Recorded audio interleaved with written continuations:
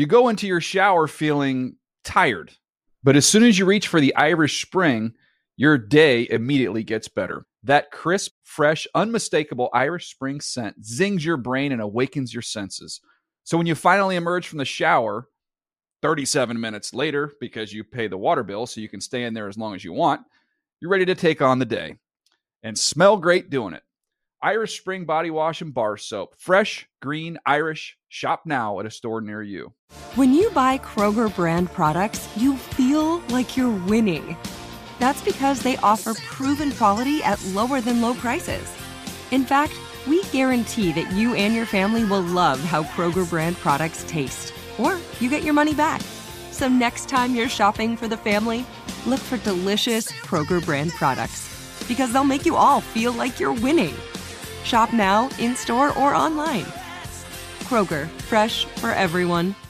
I'm late for a very important date. Time is running out to score adult theme park tickets at child prices from Undercover Tourist. This summer, make your Walt Disney World vacation more affordable than ever. Escape into a place where magic has the power to transport you into stunning worlds and your favorite stories for less. Buy from Undercover Tourist, an authorized seller, and link to official Walt Disney World apps so you can add on Genie Plus and Lightning Lane upgrades easy. Book your adult theme park tickets at child prices with Undercover Tourist now and save. UndercoverTourist.com. The Around the NFL podcast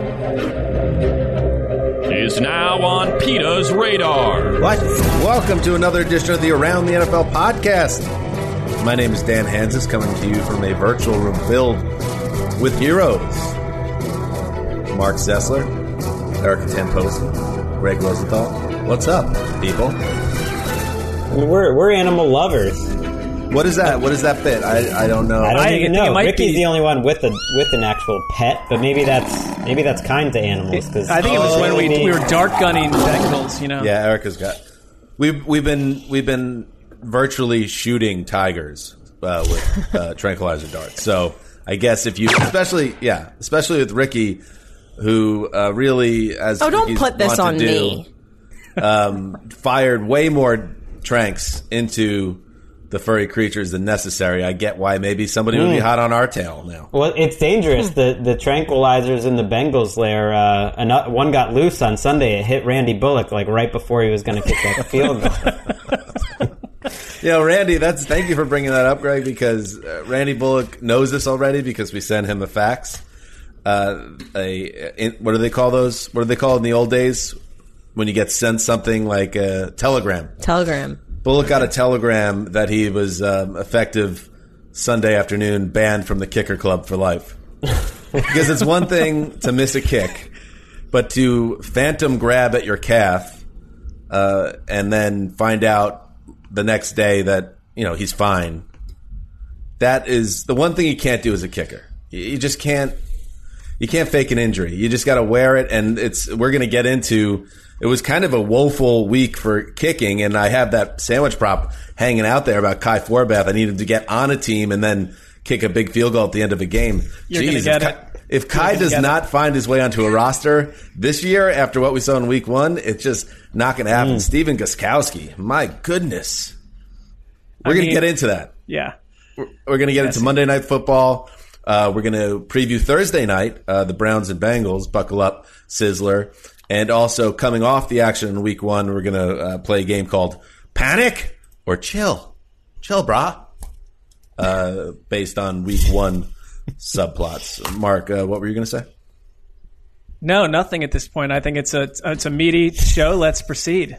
I don't know what else to say. Mark's all business with that haircut here. Either that or he's joining the Marines. I tried to sneak in a haircut at right before the show started, and it was not my greatest moment of time management of all times. The haircut occurred like 20 miles from here. So I notice things. I feel like in another life I could have worked in law enforcement as a detective of some kind, because most people don't realize that Mark has got a little different look going on. I think he told his barber that he's fond of to give me a little bit of a fade on the sides. That's new. Usually it's a little more full on the sides. You're asking for the fade. You're doing like the kids do, and good for you, bro. You know what? Can I be really honest? And I'll keep this under 20 seconds. The price of the haircut. I'm very loyal to the wonderful person that cuts my hair. Yeah, But you the are. price has raised, during Corona times, and I understand this significantly. So I didn't suggest anything, but I think there's something subconscious going on where she is cutting people's hair, guys' hairs, a little tighter to the head, so that you don't have to come back. You get an extra week on that. I thought No, give you a little that more is- style, as at least give you your money's worth. That is a terrible theory, Mark. I haven't asked for anything different, so maybe I'm not explicit enough about what I should be asking. So you for. sit down good. and you're just like the regular Jess. Yeah, I mean, she's cut my hair she's cut my hair like Yeah, she has. 45 times. Well, when you find a good one, here's the thing: find let a her good go. one, stick I with thought it. When Simone you, was a good one. Apparently, not good enough. not at cutting hair, not that I know of. But I mean, if you suddenly get a bad haircut, you're like, I don't need to go to the same person. And then like this wild card does a hack job, you're stuck with it for 3 weeks as a guy. It's a nightmare. I got hacked 3 days before my senior prom. Total hatchet job by this very, very severe, tall Russian woman that looked like Brigitte Nielsen from Rocky IV. And I should have seen it coming because, she looked like Brigitte Nielsen from Rocky IV. Didn't. Paid the price. That's the only reason I had a bad time at my senior prom. My hair. There could be no other reason why. All right, we got so much. We got a lot to get to, but let us start with some Monday Night Football and the early game up first. Steelers Giants from the Meadowlands. 2nd and 3, fake the handoff. Jones looping to the left. Jones, the ball is fluttered in the air and it's intercepted. Daniel Jones did not have anything on it. Cameron Hayward with the pick. And the Giants' drive dies. And so did the Giants' chances of winning their opener. Ian Eagle with the call for Westwood 1. 19-play drive by the Giants in the third quarter. A drive that, if they got over the goal line, would have put them in the lead. Instead, Steelers take over. They take it home. Final score 26-16 in Big Ben's return to the starting lineup, and a successful return it was. Mark, we wondered often last year what that Steelers team could be like with a top-shelf defense and a competent quarterback. Well, it looks like we're about to find out. I think we're looking at, barring utter chaos, a playoff team. I mean, and that's sort of what the Steelers in most seasons have been when Big Ben's around. And last year was a complete aberration. That team still crept to 8-5 before the wheels fell off. What I saw last night, and Greg, you mentioned this, that the Steelers treat training camp like a brutal exercise where you get into shape and you get ready for football through physical contact. And there are a bunch of teams out there that engage in studies that say, no, we don't want to do contact. We're going to go in the opposite direction. I love their approach. The defense looked like it was ready to fine-tune for Week 10. And it was, when it's not Bud Dupree, it's T.J. Watt. I mean, the pressure that they put on the Giants was incredible. I really like Daniel Jones and things that I see, but you don't like any quarterback dealing with some of the pressure that he had to deal with.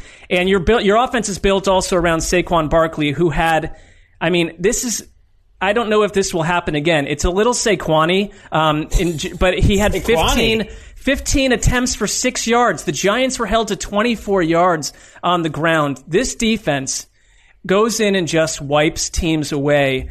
And when you have the offense making the plays it was with Big Ben and a whole cast of course, the Steelers have to find 2 new viable wide receivers a year, or they're not. The front office has been asleep. It's a big problem for other teams in the AFC and the NFC East this season. Yeah, I agree with everything you said, and I think this was one of the most fascinating games of Week 1 because I do think it told us some things, and the biggest thing it told us is that Roethlisberger, as long as he's healthy, is going to be fine. And I am someone that wanted to see it. I don't think it took him the whole first half to warm up, which kept being like the talking point after the game on ESPN, and I saw it elsewhere. It's like, well, it took him a little while to warm up. It's like, I don't know, maybe the announcer said that, and then everyone started copying. On the second drive of the game, they went 3-and-out first drive, run, and they got some pressure. Second drive of the game, on third down, he's getting crunched, going to his third read, Juju Smith-Schuster, and delivers a beautiful ball hitting Juju in stride on third down. I mean, that's one of the best third and longs I saw all week. 2-3 plays later, he hits Chase Claypool 30 yards up the field to the opposite hash mark, and And Mark, I know you tweeted out, it's just like, well, here comes another one of those Steelers wide receiver draft picks off the assembly line, and on and on. I thought if you put together like the best 7 throws, let's say, from Ben's night, I think it's up there with any quarterback that played this week, not named Aaron Rodgers and Lamar Jackson and maybe Russell Wilson. I thought he looked really good. Let's be honest, people now are just going to roll with it and be like, oh, he's the same guy,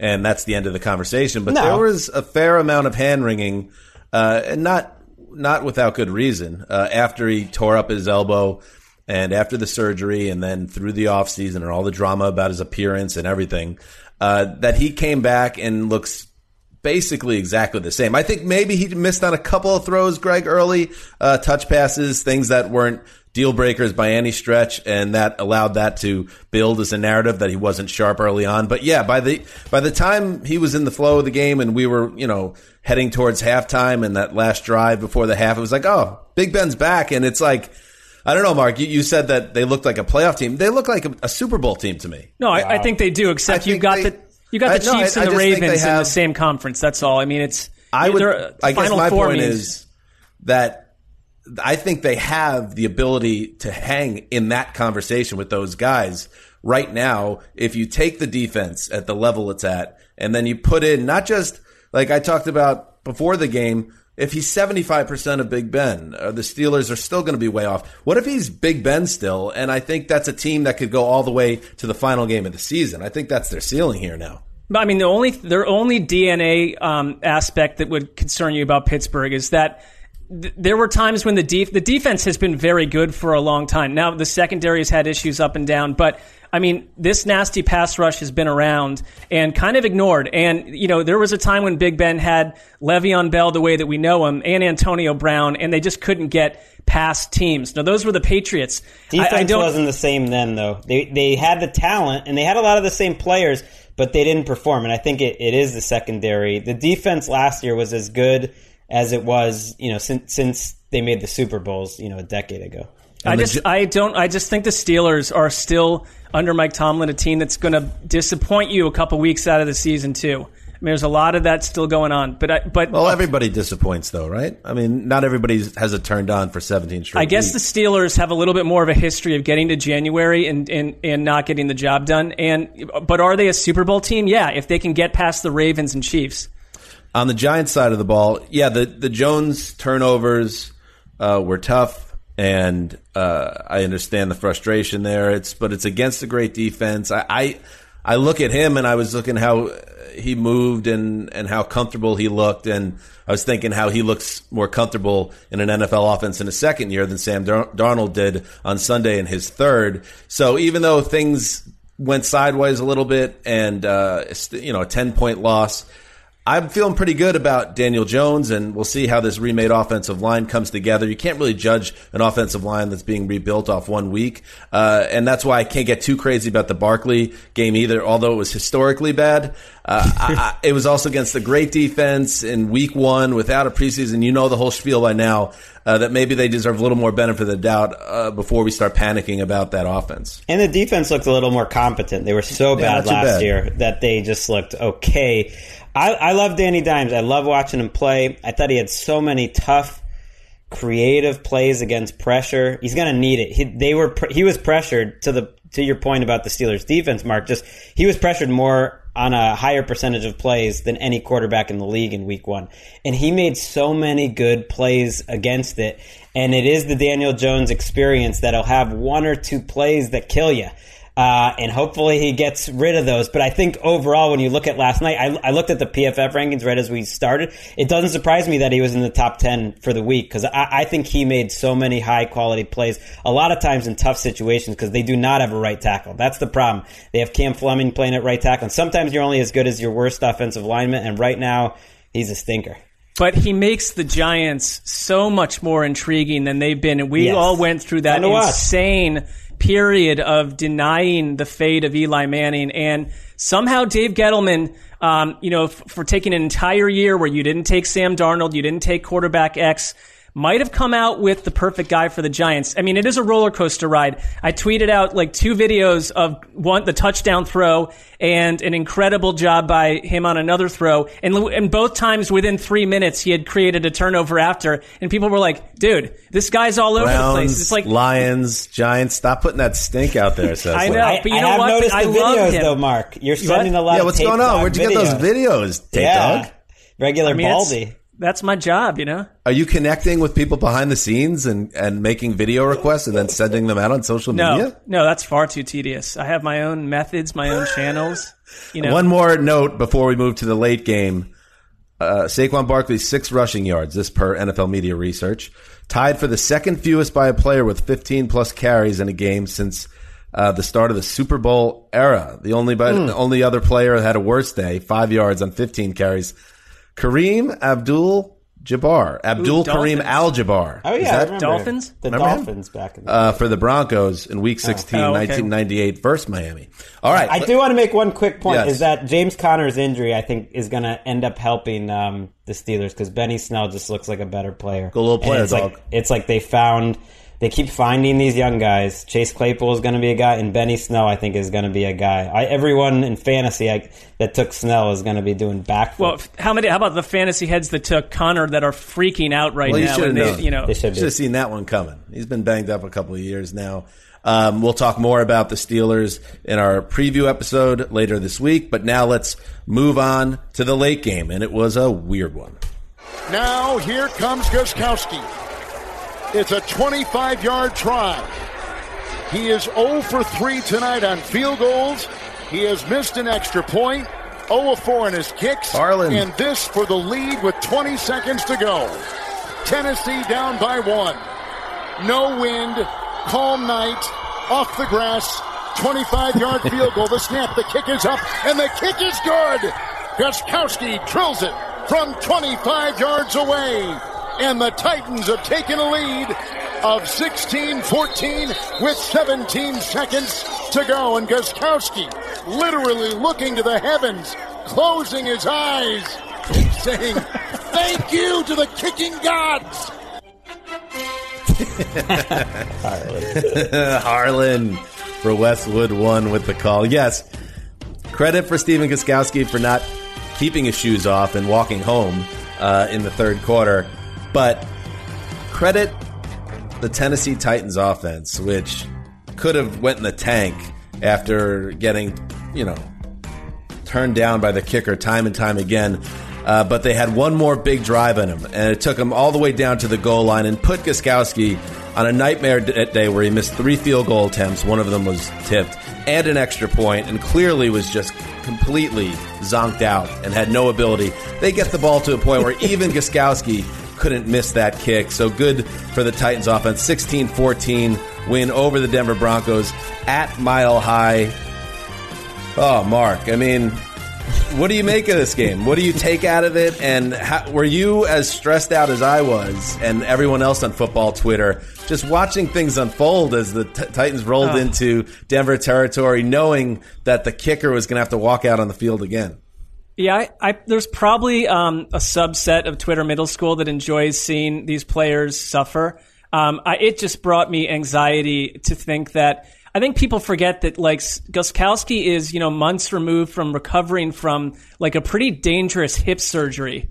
So to even come back at all and he's 5 years away from entering the Hall of Fame. So we're in this like weird time in history. Right. I mean, there's got to be time. There might be moments in life when you think, "Why did I do this?" He got $500,000 guaranteed, so there is a reason to do it. But watching it unfold on television, I was so happy he made that final kick because it doesn't erase everything that came before, but it kind of does with kickers. You kind of just remember the last thing, but I'm not sure. It might not erase his employment situation with another bad day or even sooner. Right. I really wanted him to make that kick, but I was loving the chaos. And Gostkowski, to me, was just part of it, but I live for this sort of it was so ugly. It was perfect as the second primetime game on Monday night. It was made for that. I expected a lot more games in week 1 to look like this, which was totally sloppy on both sides. So I wouldn't say it was fun all the time, but it just kept giving you enough storylines and crazy Drew Lock plays and Ryan Tannehill looking like he's going to get decapitated every other quarter that, like, I didn't mind how ugly it was because it was entertaining. And all I could think was, like, man, the Titans were sloppy. Everything, like, I expect the Broncos to be sloppy a little bit, and they were missing Boye, their best cornerback. So they're starting two rookies. Neither one of them was drafted highly. One of them was undrafted. A guy, Bryce Callahan, who didn't play all of last year at cornerback. You can't take advantage of that. There's no Von Miller.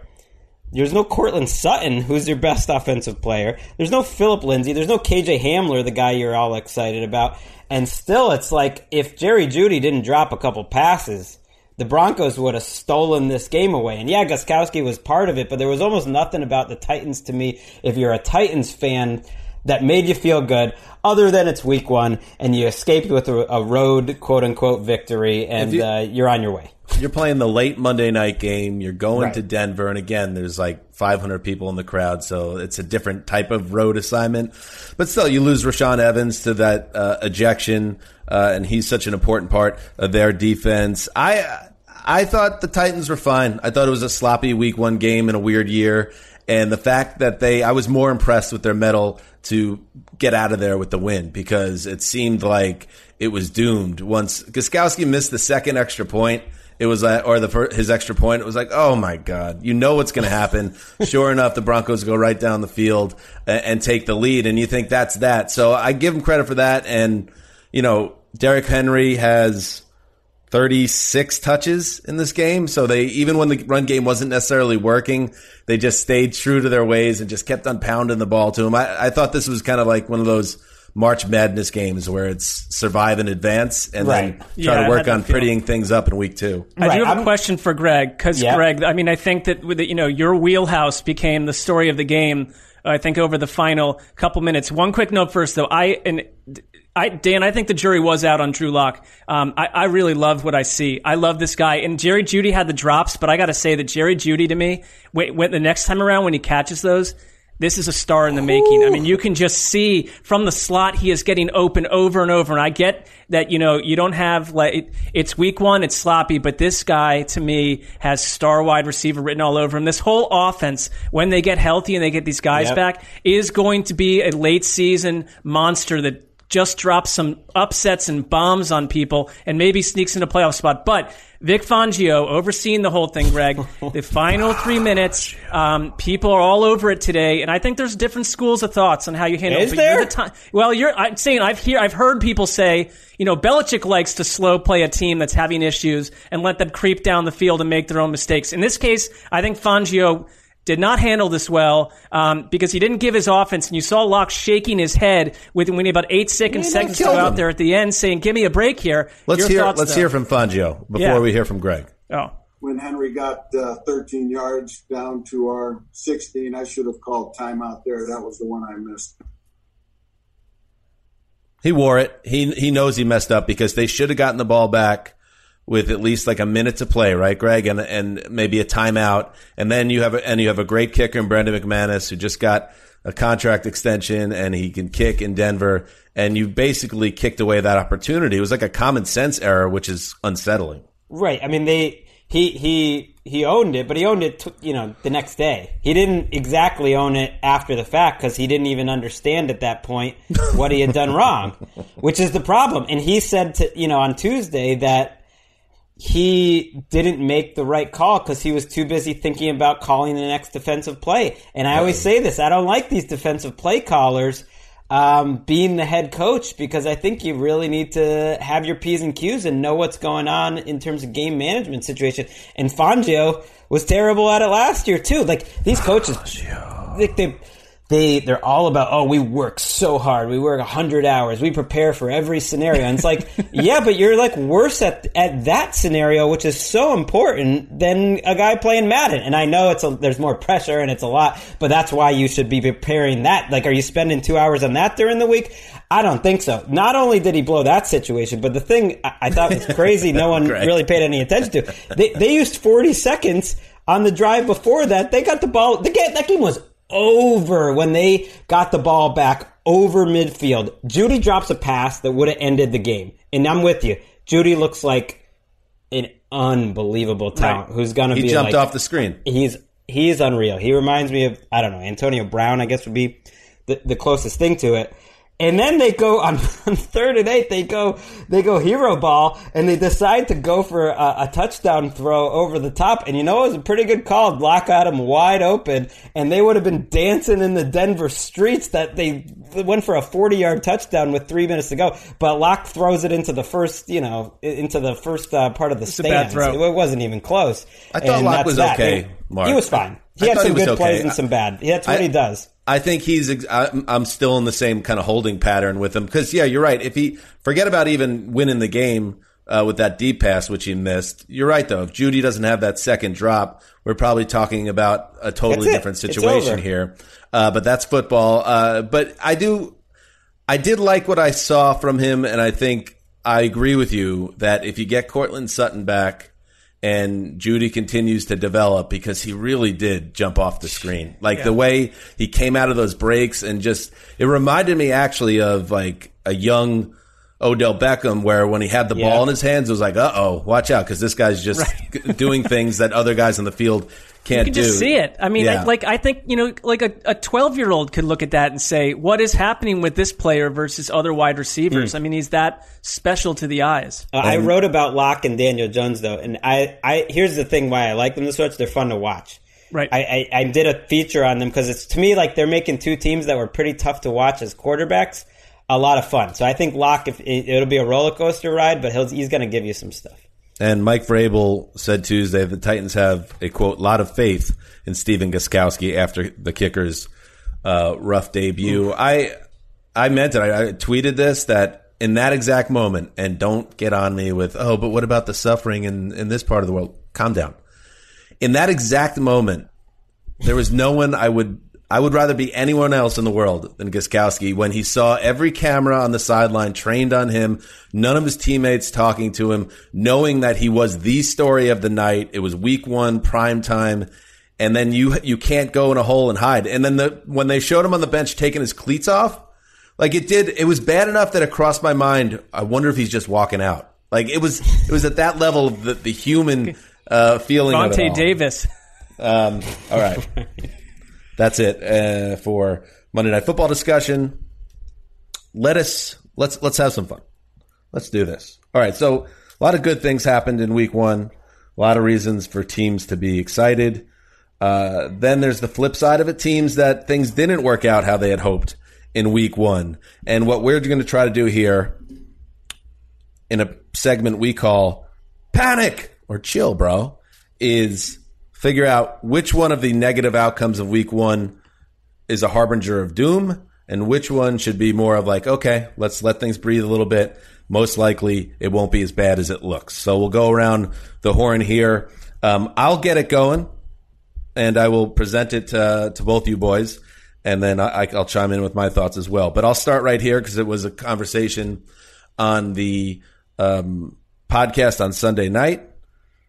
Phil Rivers and the interceptions that killed the Colts against the Jaguars in the big upset of the week. I watched the game yesterday as part of my power rankings duties, and it was exactly what I kind of imagined it was based on the way it was being described. It was Rivers trying to force things and make things happen, and it kind of stood out in contrast with the other quarterback, Gardner Minshew, who took what the defense gave him and just executed well. So Rivers even stood out more. Is this, to you guys, a sign that the Colts are in serious trouble because Rivers is going to just be this flawed guy that cost them multiple games this year? Panic or chill? I want Mark to go first because I feel like my answer is too obvious. You know where I'm going with this. Here's the thing. Like, I think you kind of know what you're getting in Phillip Rivers and the good with the bad. And, this is not the greatest version of Phillip Rivers. And I would imagine the Colts excel at self-scouting, and they know that you're going to get – I like that you said that Minshew kind of gave what the defense took what the defense gave him, where I think Phillip Rivers is he's going to give things to the offense and the defense. That's just who Phillip Rivers sort of is. I'm not in a panic mode because I'm kind of used to this version of Phillip Rivers, and I think it's going to help them to unleash Jonathan Taylor if Jonathan Taylor is what we think they are. Their offense has a lot of young pieces. T.Y. Hilton can still play. I think he looked good. So I'm not ready. They have a great offensive line. I want to see this thing kind of carry out for a month. But I'll tell you this.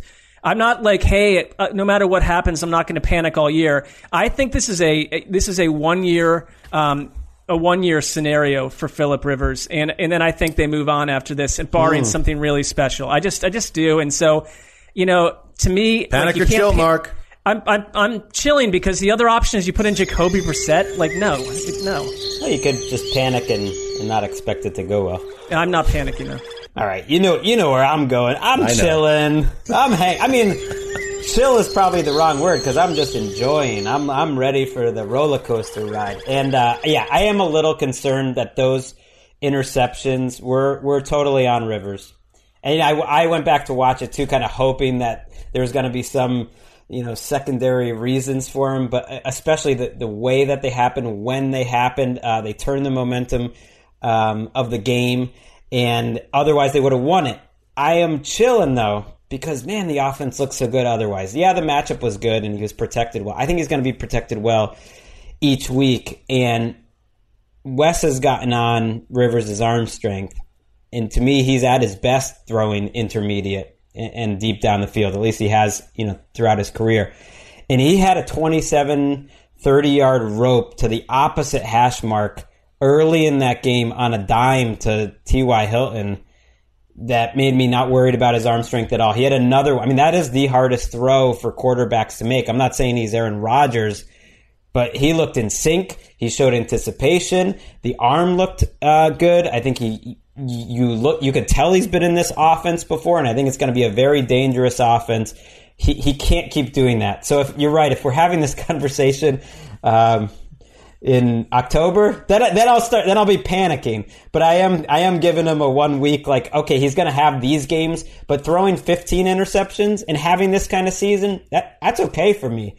Throwing 22, 23, it's a big difference, and it was he was a big part of the reason they lost. It was a killer. I'm going to hold my panic for another week or so, but it certainly is a bit foreboding. So I'm chilled, but I'm also I'm not so chilled. I'm just going to let the public think I am. And that's the way Colts fans probably feel right now.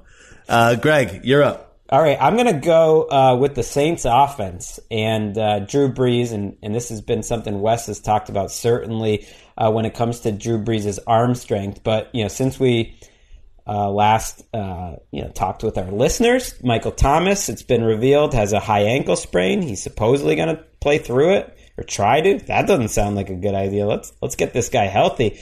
But I'm wondering if you guys are panicking or chilling about a Saints offense, especially the passing attack, where everything seems pretty close to the line of scrimmage, and the defense, at least on Sunday, knew it.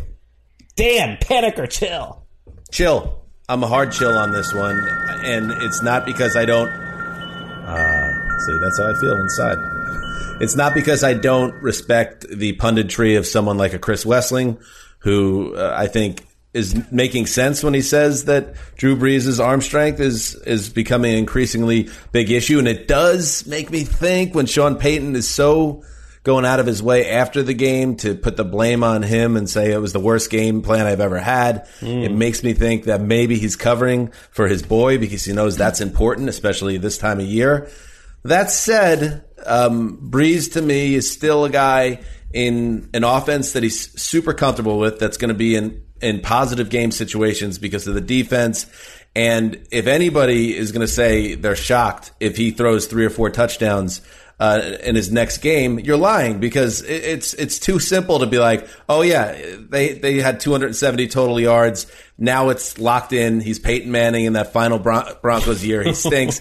I don't think he's there yet, and maybe he is. But right now, I'm going to say it would be more likely to me that he has a big game in week 2, and all these narratives go out the door for the time being. Yeah, I mean, I'm chilling because if I'm panicking over this, I'm probably panicking about how to pour myself a cup of water in the kitchen. I mean, it's Look, like this is the Saints. That would be tough. I really think that Sean Payton is the best schemer offensively in the league, and I wouldn't be surprised. I mean, if you really get into a pinch, you can come in and use packages with Jameis Winston. You can use Taysom Hill panic. To throw deep. No, I'm just saying, if you get into a real pinch down the stretch, that's a sneaky panic. I'm not panicking over Drew Brees, though, because I think this isn't that different of a version of Drew Brees than we had a year ago. I don't. And if you have a healthy Alvin Kamara, he'll be used as well as he would on any offense in the league. So, I think that they're going to be the best offense. Just book it right now. No. But I'm not panicking. There's a panic situation. I could look at 12 other offenses to panic around. Are you guys worried about anything? You're also chill. I mean, I'm going to go ahead and panic because there's been too much chilling. That's what I say. Let's panic. Oh, there's panic in the streets. I mean, here's the thing with the Saints offense. I'm panicking to the point is the old Saints offense going to be back, and do I believe that it's going to stay that way? They've had these stretches over the last 2 years, especially last year, where they didn't look great. And then at the end of last year, man, they were scoring a ton of points and it was going great. But I think the way the roster is constructed, their interior line really struggled against Tampa. And maybe that was a matchup thing, but if you can't protect Drew Brees up the middle, then he starts looking ordinary, and there's not a lot of deep speed here. Emmanuel Sanders played less in that game than Traquan Smith. I think they can win games because they've got such a good defense and special teams. But in terms of like high-flying old Saints, let's just have some good old fun week one overreaction panic. I don't believe it. I think you're just trying to add I don't think you're panicking. Balance to the segment. I have real concerns that they're not going to be like a top 5 type of offense, or even necessarily top 10. I am maybe overreacting, but I really do believe that. Okay, so I guess it all kind of depends on perspective. If the days of a top 5 Drew Brees offense are over, I could buy that. Top 10 even, okay. That'd be the worst Saints offense under Drew Brees and Sean Payton. But you know what? That wouldn't be time to panic. It's if they end up being in the 20s or something, and all of a sudden the offense is an actual liability. And I feel like we're still going to be far off from that, but we'll find out. The Michael Thomas injury is a problem because a high ankle sprain is something that could linger and it could mess up a whole season. All right, Mark, you're up next. All right, San Francisco. We know they have their issues, but I want to focus on Jimmy G. If you go back and look at that game, he's lucky that he didn't have an interception on a basically it was wiped out by penalty. It was a terrible pick while he was on the move. Not a great look for Jimmy G. He had the fourth and 5 meltdown at the end of the game where they had a chance to win and he just threw a terrible pass. And to the point where, the play-by-play guy and the color guy basically said, that's just on Jimmy G. And, I could throw in other examples. And we've seen little things from Jimmy G here and there. And that 5-game sample that started his career in San Francisco feels about 25 years ago. Are we panicking or are we chilling on Jimmy G as the guy in San Francisco? I'm ready to panic on this one. Ooh. This might be bad. This might be bad. This might be bad. Good one, Randy.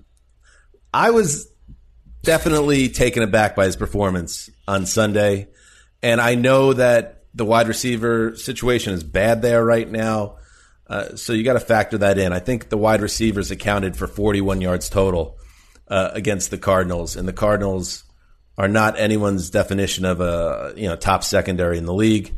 But there are the three throws that kind of stuck with me. One is the one that injured George Kittle, which was a throw into the flat that was high that his star tight end had to go up to get, and he came down, and now he's got a sprained knee, and we'll see how he recovers from that.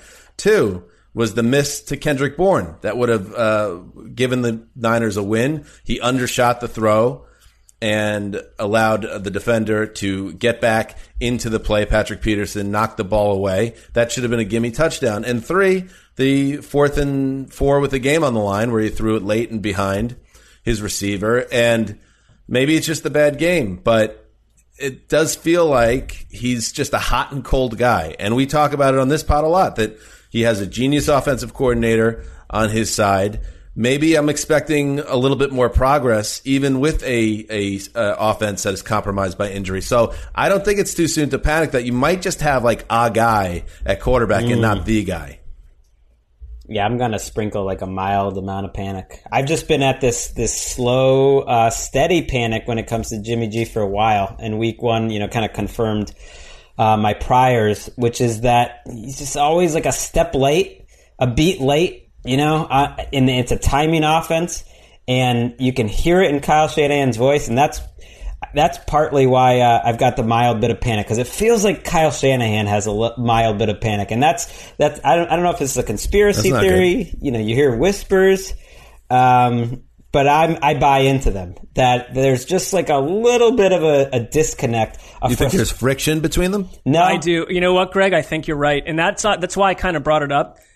The panic for me comes from the fact that I think that the Shanahans have been good head coaches because they are a tad cutthroat, and you've got to make the right decision. And this is Kyle Shanahan's Super Bowl window in San Francisco. I'm not saying you can make a change right now, but I do agree with the sprinkling of panic that this is not the guy we thought we had when we signed him after a small sample size to a massive extension. And he had... Now... Yeah. Go ahead, sorry. No, I think that we can look at the most recent game. I pointed a few things out. You point a few things out. Greg points a few things out. It seems to happen from game to game. And then he'll have a stretch where he is awesome, and it's like it kind of allays all the fears, and everybody calms down, and then a game like this pops up again. So can he iron that inconsistency out of his game? Ricky, why don't you give us one? I was going to say maybe Belichick can see the future. Oh, stop it. Please, he wanted him. Okay, so how do you guys feel about Deshaun Watson without DeAndre Hopkins? Dating back to last season, Watson now has 4 consecutive games with a sub-100 passer rating, the longest such streak of his career. Panic or chill? I couldn't be chilling anymore. I mean, QB rating garbage stat. Plus 100's pretty high, so I don't even know what that means. Billy O'Brien, if he does one thing well, he'll scheme up a little more offense in a passing game than you think. But before Deshaun Watson, post Deshaun Watson, I'm worried about him this week against that Ravens front, and I'm worried about the Texans O-line. But Watson will find a way. No panic. I'm chilling because I just think Deshaun Watson is going to probably be the guy that can lift an offense no matter what's around him. But I would say for all the people that kind of wrote off DeAndre Hopkins in Arizona, thinking he's just going to be like a guy that puts up a 5.44-0 line week after. Who said that? I think people were cold on him on fantasy. Not saying that he's not a good player, but that he was going to be de-emphasized in a 4-wide receiver offense. If you're going to call out Silva, just say the name, Silva's not alone. I mean, I think his value went down. And the logic was there, but then you watch the game and DeAndre Hopkins is DeAndre Hopkins. So ultimately what the Texans did was they removed a complete raging star wide receiver from their offense. So I'd be more panicked about some of the decision making. And then it's the backlash where it's like, now let's praise Bill O'Brien. And he went and got David Johnson. Well, thanks. I know which player I'd rather have right now. And so I don't like around Deshaun Watson at all. I like the player. Well, David Johnson looked way better than he did last year. Can we please not deliberate this trade again? No, we don't. But we were on Thursday night, and everyone else was. It's like, he looked good. Maybe... Doesn't mean it was a good trade. He is not. I would never in my life want him over DeAndre Hopkins. I guess that's the point I'm trying to make. Like, can we all, as a people, agree? And I think we have terrible trade. But now the season started, and this man's on this team, and this man's on that team. And I thought David Johnson did look really good. And I think Will Fuller, assuming he stays healthy, is going to end up with numbers that could even rival what Hopkins did last year in Houston. So I'm going to say chill. I think they're a worse team, and that doesn't take a brilliant analyst to point that out. But I still think with Deshaun Watson, he's so special that I think the offense is going to figure it out. It's it's borderline unfair when you send these teams on the road to the defending champions in their season opener on a Thursday night. It feels like 9 times out of 10 they don't have any chance, and that's how it felt for Houston. I can't wait to see them in a more normalized environment. How about Baltimore this week? What did O'Brien do to get the schedule makers mad? It's one reason why Bill's done a lot. I'm worried about the Texans just because of their schedule, and why Jimmy G, even though I don't believe in him, it's like their schedule is very forgiving the next couple of weeks, just hanging out in MetLife Stadium and playing the Dolphins soon. It's pretty easy. Pretty nice.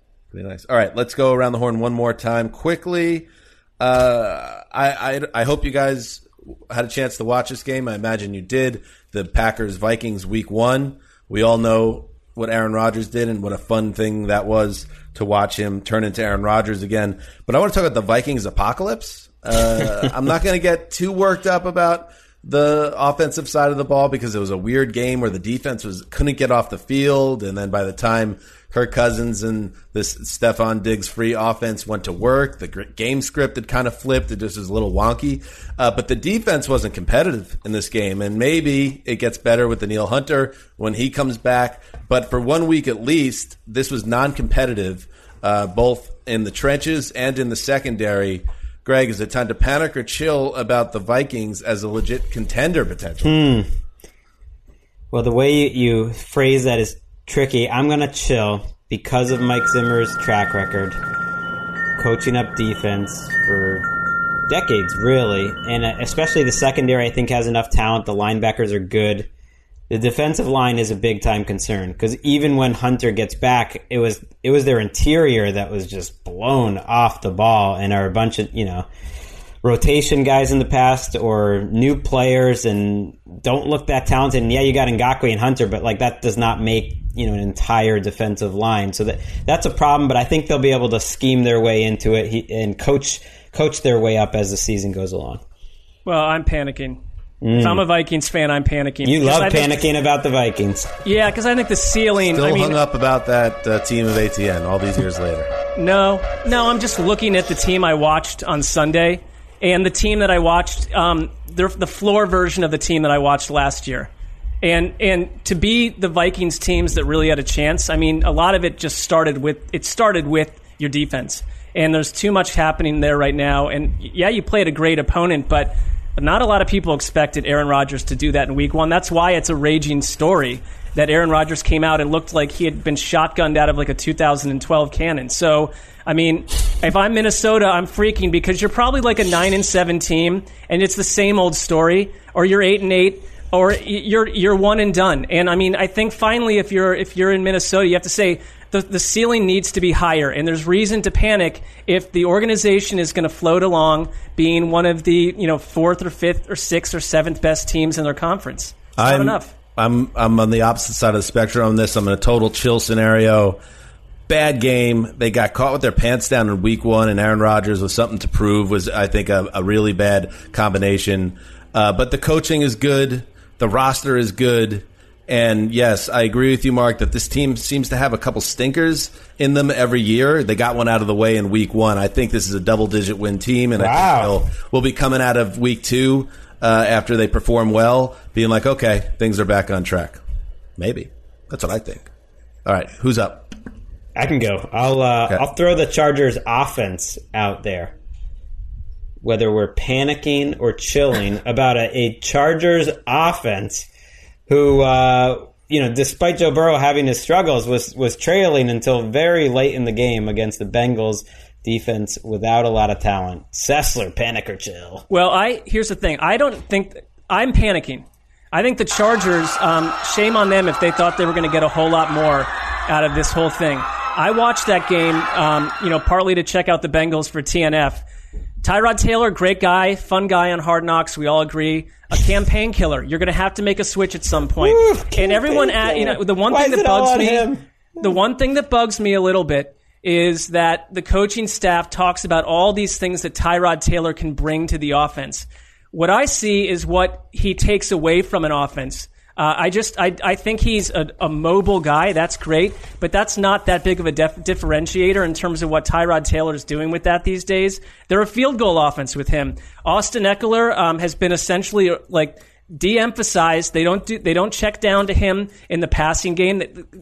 Anthony Lynn basically said we're not going to do that with Eckler as much this year. That's your best player. Mike Williams makes a few amazing grabs in that game, but if he doesn't, the offense is a stink bomb. And then you have a rookie quarterback among them all that I think I want to see it, but just does not seem completely ready for prime time. Might be shoved into the fire too soon. It's not a great situation. You were 5-11 last year. What are you supposed to be doing in the NFL? Why was Tyrod Taylor advertised to us as a starter? I never really bought it to begin with. I'm going to chill, but only because I didn't come into the season thinking the offense was going to be very good. And I think it's an offense that on most games you're going to be lucky if they give you 23 points. You know, I feel like their ceiling most weeks is going to be hoping to win a lot of like 20 to 13 games, 23-20. And this was a step below that, and it's in week 1, you know, on the road. So I think they'll be better than they were in week 1. I think Tyrod Taylor will be better. I think Austin Eckler will get more involved, and they'll figure out ways to do it because I like Anthony Lynn. But this is who the Chargers are until and if Justin Herbert can play the guitar. I'm panicking a little about the approach because it was the third highest percentage of runs Anthony Lynn has had. This is what he wants to do. He's told you. They have 3 tight ends on the field half the time. He just wants to run out. They were losing in the game, and they had the highest percent. Like, he is living out his dream. He's so happy to be done with Phillip Rivers so he can play the style of football he wants.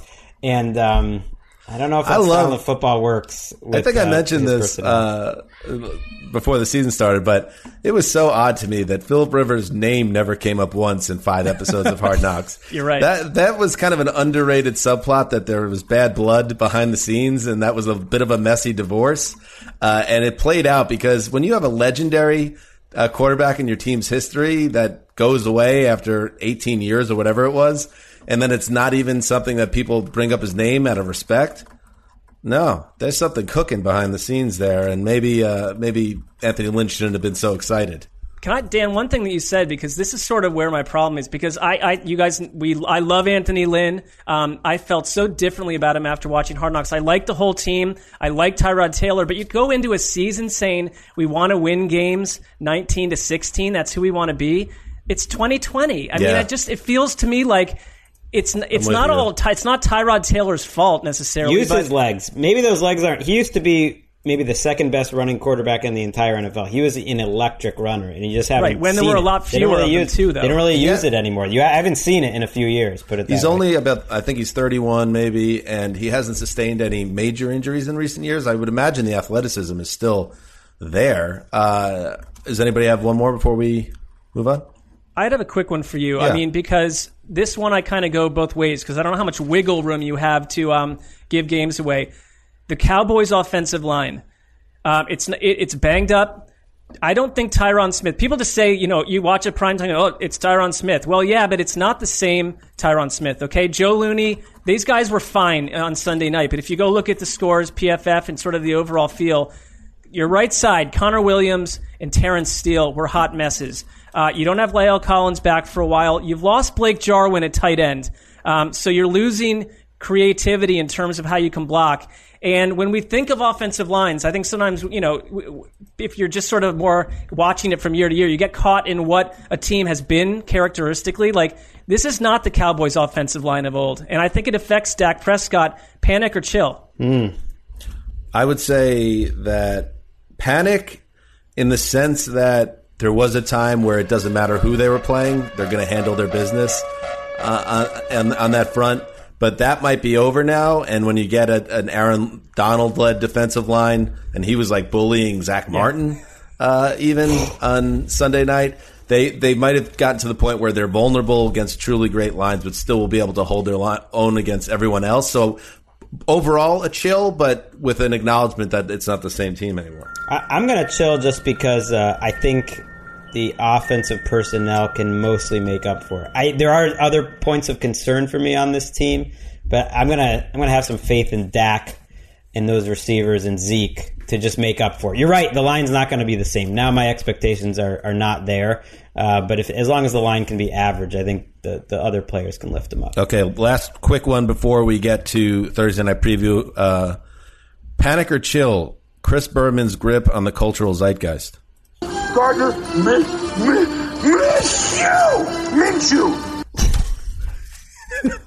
Crossed my mind. What? Who? Like, what? Jet and I were watching the game last night, and I'm sitting in this beanbag that we have, and she's on the couch, and we both look at each other like, what the just happened? Like, who? Did he have a stroke? This is television history. Ricky. No, this hits on, Ricky's hitting on something that's interesting to me because Erica and Jet are obviously significantly younger than us. They're in their 20s. And they didn't come from the generation where Chris Berman was famous for doing things like... Gardner Minshew.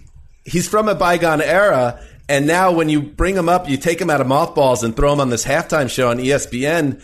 There's going to be a lot of people that were born like after 1990 that don't even have the context to understand what the hell is going on. And I just don't think it's for us. It's supposed to be nostalgia driven, and I guess mileage varies on that. But for everyone else, it's like a total WTF. I don't know if ESPN has pieced that together yet.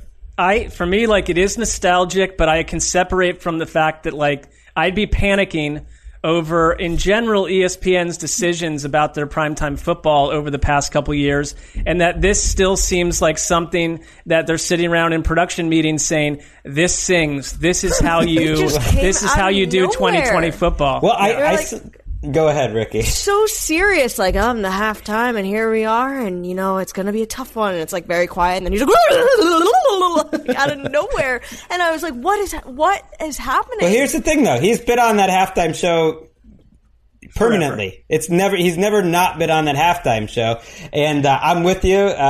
It's a little much, but hey, you know, NFL primetime's still going, and Tom Jackson understandably decided to opt out this year because of COVID and just staying safe. And so you're adding a little bit of younger blood with Booger, and so it's Berman and Booger brings the zeitgeist to you, Dan. That's your sell, okay. Wait, is that a panic or is that a chill? I'm along for the ride. The website. This might be bad. The website Awful Announcing, which does good media criticism, put it very well. I thought they used to cover the Chris Berman late Monday night games with great fervor because of how they often went off the rails in those last few years. They called the decision to continue keeping Berman on the air long after his heyday institutional hubris. Yeah. All right, let's get to it. Thursday Night Football. And by the way, I say that having grown up on Chris Berman, and I've totally stole the G-Man. And some people think that that's me being original. No, I just stole that from Chris Berman, who did it a million times in the 90s on ESPN Primetime. So all due respect to the big man ultimately, but we're just having some fun here. All right. Thursday Night Football, Cleveland Browns, Cincinnati Bengals. Mark, I imagine if we extended the segment panic or chill into this conversation, I have an idea where you would fall. Yeah, I mean, I think from the world of, you know, Browns hot and cold stuff, it's a little panicky. They just didn't show up at all on Sunday. I couldn't be more concerned about how long it's going to take this offense to get its wheels going when you're watching other first-year head coaches come out and move parts around. I mean, I know that, like, the Carolina Panthers fell apart on that last play there, but Matt Rule, who people thought it's going to take 10 weeks for this team to get together, that offense was fun to watch, I thought, and Cleveland's was the opposite. Here's the thing, and I'm not going to filibuster here. Austin Seibert gets cut for another terrible opener. He gets picked up by the Bengals. I have seen this act in this movie 5,000 times. Thing. No, but this is like, Greg, you got to understand something, Greg. It's a team that is getting killed right now because everyone thinks Odell Beckham wants to get traded again, or they want to trade Odell Beckham because Mike Francesa put a tweet out. Okay? Everyone left and right is ready to pounce on Baker Mayfield and destroy him. This is the last thing I want happening on national television. I want the team to have a chance to grow. What did Mike Francesa tweet? I don't think anybody listens to Francesa. He said Beckham was available. It's all over the place now, and it's like, what's going on with Beckham? I wait to hear from Mike Lombardi before I decide which of the aging football pundits. It's fair. The thing is, like, we keep saying we want to watch quarterbacks that make teams fun. We want to watch fun teams. And, you sign up for one, and you're not going to walk away. I'm not walking away from them. But this is a Black Mirror scenario that has happened so many times during the course of our podcast.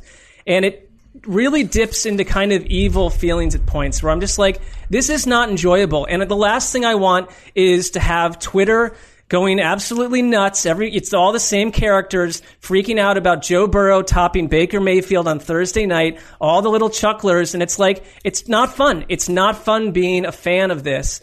there's 29 more interesting, intriguing, fun teams right now. Well, they weren't fun. That's for sure. I only was making a little light of the Seibert thing because I saw Tony Grossi, who's covered them forever, say the same thing. It's like, they should have waited an extra day before they cut Seibert because now it's going to come back to haunt them. If Browns fans are worrying that cutting Seibert is going to be the thing that makes or breaks, if Seibert's your problem, who cares? Then you're looking at it. Over. You're looking at it from the POV of a technocrat on whether or not Austin Seibert is a good roster addition. It's the kicker that you cut 48 hours before beating you on Thursday night football. Also, it doesn't matter. It has nothing to do with the person or the player. First of all, I don't want to sound, but it doesn't matter. I don't want to sound flip here, Mark, but if Seibert ends up killing you, that probably means you at least played a close competitive game. And teams like the Browns, and my Jets are included in that, didn't even compete in week 1. So maybe that is progress, even if that happens. But I think this is going to be, because that week 2 Thursday game is sneaky way up there in terms of visibility because people are still in love with the fact that football's back and it's the only game. And if Baker Mayfield and this offense, and it's not all on Baker, it's a whole thing, but he is at the front of it. And Odell Beckham certainly is prominently involved with this too after he bombed out in week 1. They need to deliver here. They need to step up and put points on the board and look dangerous or whatever the hell you want to walk in silence, do whatever you got to do, but just put some points on the board and don't put all the pressure on your defense to stop Joe Burrow because you don't want that to happen. You know what? Because that happened to me on Thursday Night Football. In fact, my team, when Baker came in against the Jets when he was a rookie and he started getting confident and he was feeling it in prime time under the lights, put some points on the board and put the rookie quarterback in a spot where maybe the game script is off and he has to throw the ball more than he wants and you start getting some turnovers. Don't bomb out on offense here because that's when you're really going to put yourself in position for another embarrassing game here. Yeah, my thing more, Mark, is it's just not about Seibert. It's about not being an embarrassment on offense because last week's game, they were the most disappointing team I thought in week 1. That was straight out of the Freddie Kitchens best of list. I mean, they couldn't have made more mental mistakes. You got Baker and Stefanski talking about what play they want to run on 4th and 1 with about 6 seconds on the play clock, left before they start sprinting in and try to everything was sloppy. And I do go back to the Mayfield Beckham connection. It's not being unfair to them. When he throws it to Odell Beckham, bad things happen. And they got to fix that. They got to fix it fast because that was one of the worst quarterback to wide receiver connections in the league last week was Mayfield to Beckham. Beckham dropping passes. He did a ton of that last year. Mental mistakes. Mayfield's missing throws even when he is protected. Offensive line played well. Running game was good. That wasn't the problem. So I'm not panicking either because it's only 1 week.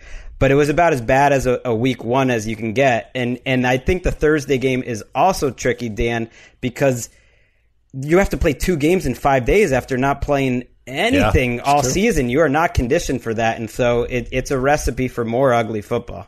I mean, if I were to panic about the Bengals, to flip it to them for 1 minute, I mean, their offensive line in that game against the Chargers, and I get that you're playing a cast of characters from the Los Angeles side, was one of the worst games I've seen by an offensive line. And more credit to Joe Burrow for even surviving and making a few plays down the stretch. Joe Burrow was not perfect. I keep hearing that Joe Burrow had this great debut. No. I mean, he was forced into some really bad decisions and looked like a deer in headlights and also made some great throws where you saw what Joe Burrow can be.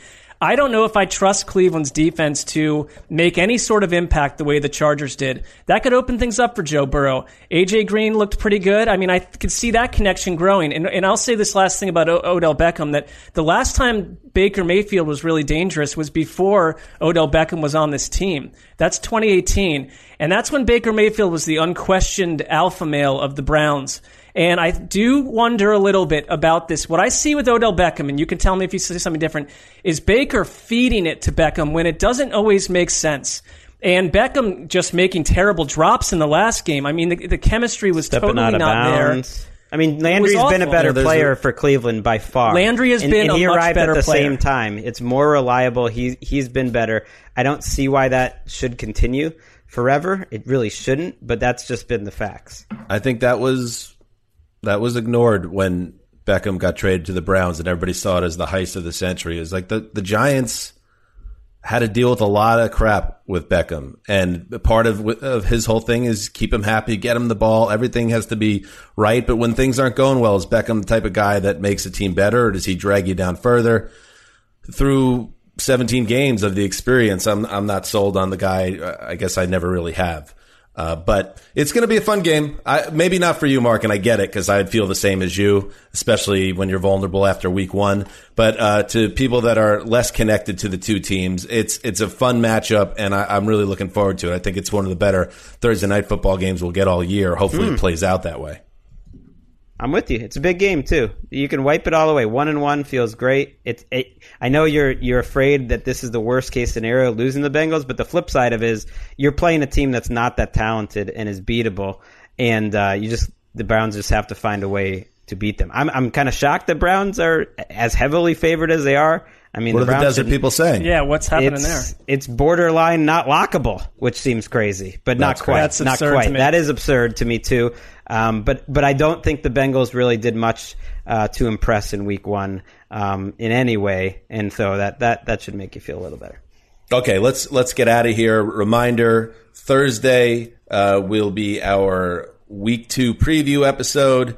Saturday morning on NFL Network, you'll have the network program, which is a version of the preview episode. Please check that out. And, of course, Thursday night, I don't know, Mark, you going to be with us? Rain or shine, Thursday night recap? TBD. I'll be in my house, so why not? I mean, if it goes horribly, I think it would lack nobility to not show up. I mean, it's not like this is my first experience with the Browns dropping a gigantic egg on like a primetime game or big spot, so I'll be there. By the way, it's cathartic to be able to speak about your team like this, Mark, but it is another reminder that you've told us 14 times in the offseason that you weren't that on board, that you weren't that plugged in, and I could feel how much this game means to you. So I sincerely hope it goes well. Thank you. I also have been saying for over a month that they would start 0-2. I know. You're protecting yourself. And it's I am actually just predicting probably the future. And everyone's like, no, Mark, like, you just have to be optimistic. It's like, excuse me, 34 years into this Browns, like, rooting for the Browns thing, I kind of have a grasp on, like, impending doom. But I was going to say, like, if you already knew they were going to go 0-2, why are you so passionately upset right now? I understand that's the struggle within a true fan. Because it's different when it's just this thing in the clouds in August. Now it's like everyone's starting to, here we come with all the laughter and the giggles. Turn off everyone with their Twitter Browns for the jokes. night. Just watch it with your boys or something. I'm either going to turn it off or I'm going to make a change on Twitter. Those texts, the texts that could come on Thursday night. I'm not going to be texting people. There's tweets that we're going to have to be like, hey, you got to delete this, Mark. You got to take this down. Be like, no, it's not even interesting to tweet negatively about the Browns at this point. So yeah, but we'll get some. I'll be getting texts like, hey, have you heard from Mark? Like, is he okay? Like, because you'll tweeted like wandering the streets with my children dragging behind me, like never returning. No, maybe. Check out our stuff on NFL.com. Greg has his great end of Sunday wrap-up. And do you have something else that files before week 2, Greg? I got the picking games this year. Your pick'em games, and also the network show. Power rankings are up. They go live every Tuesday morning. And very excited, me and Matt Money Smith are on the network every Tuesday at 3 p.m. Eastern, noon Pacific with the Power Ranking Show. And Sizzler, you have your weekly column as well. Hot or not, it's sort of just things that I think are cool, that I like, things I think should be shot into the space, into deep space. I think and Eric and I are doing a little weekly fantasy thing that we basically write 4 minutes before we do it. So fun. Hot or not, that's how Facebook started, right? You know, that was. Well, I hope this has a similar trajectory. Some IP. Might be an IP issue, but you guys work that out. Okay, that's it. This is Dan Hansen signing off for Quiet Storm. The old boss, Ricky Hollywood. Hang in there, buddy.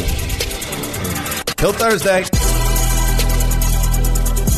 If AJ Green didn't have that pass interference push off and got that touchdown, we would have been talking completely different about the Bengals, I think. Yeah, for sure. That's sports. Yeah, but at the end. Erica's right though.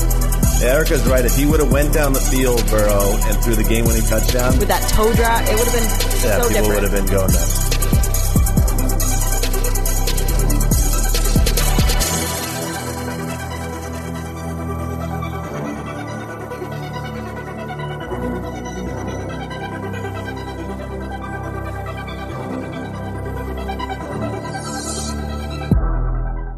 You go into your shower feeling tired, but as soon as you reach for the Irish Spring, your day immediately gets better. That crisp, fresh, unmistakable Irish Spring scent zings your brain and awakens your senses. So when you finally emerge from the shower 37 minutes later, because you pay the water bill so you can stay in there as long as you want, you're ready to take on the day and smell great doing it. Irish Spring Body Wash and Bar Soap. Fresh, green, Irish. Shop now at a store near you. I'm late for a very important date. Time is running out to score adult theme park tickets at child prices from Undercover Tourist. This summer, make your Walt Disney World vacation more affordable than ever. Escape into a place where magic has the power to transport you into stunning worlds and your favorite stories for less. Buy from Undercover Tourist, an authorized seller, and link to official Walt Disney World apps so you can add on Genie Plus and Lightning Lane upgrades easy. Book your adult theme park tickets at child prices with Undercover Tourist now and save. UndercoverTourist.com. Get in the zone, AutoZone. Welcome to AutoZone. What are you working on today? I got to change the oil in my car. Right now, get 5 quarts of Pennzoil Platinum Full Synthetic with an STP Extended Life Oil Filter for only $36.99. Get in the zone. What do I do with my old oil? We can recycle your used oil for free. Get in the zone. And do you have oil for my old work truck? You can find the right high mileage oil to help it go farther right here at AutoZone. Get in the zone, AutoZone. Restrictions apply.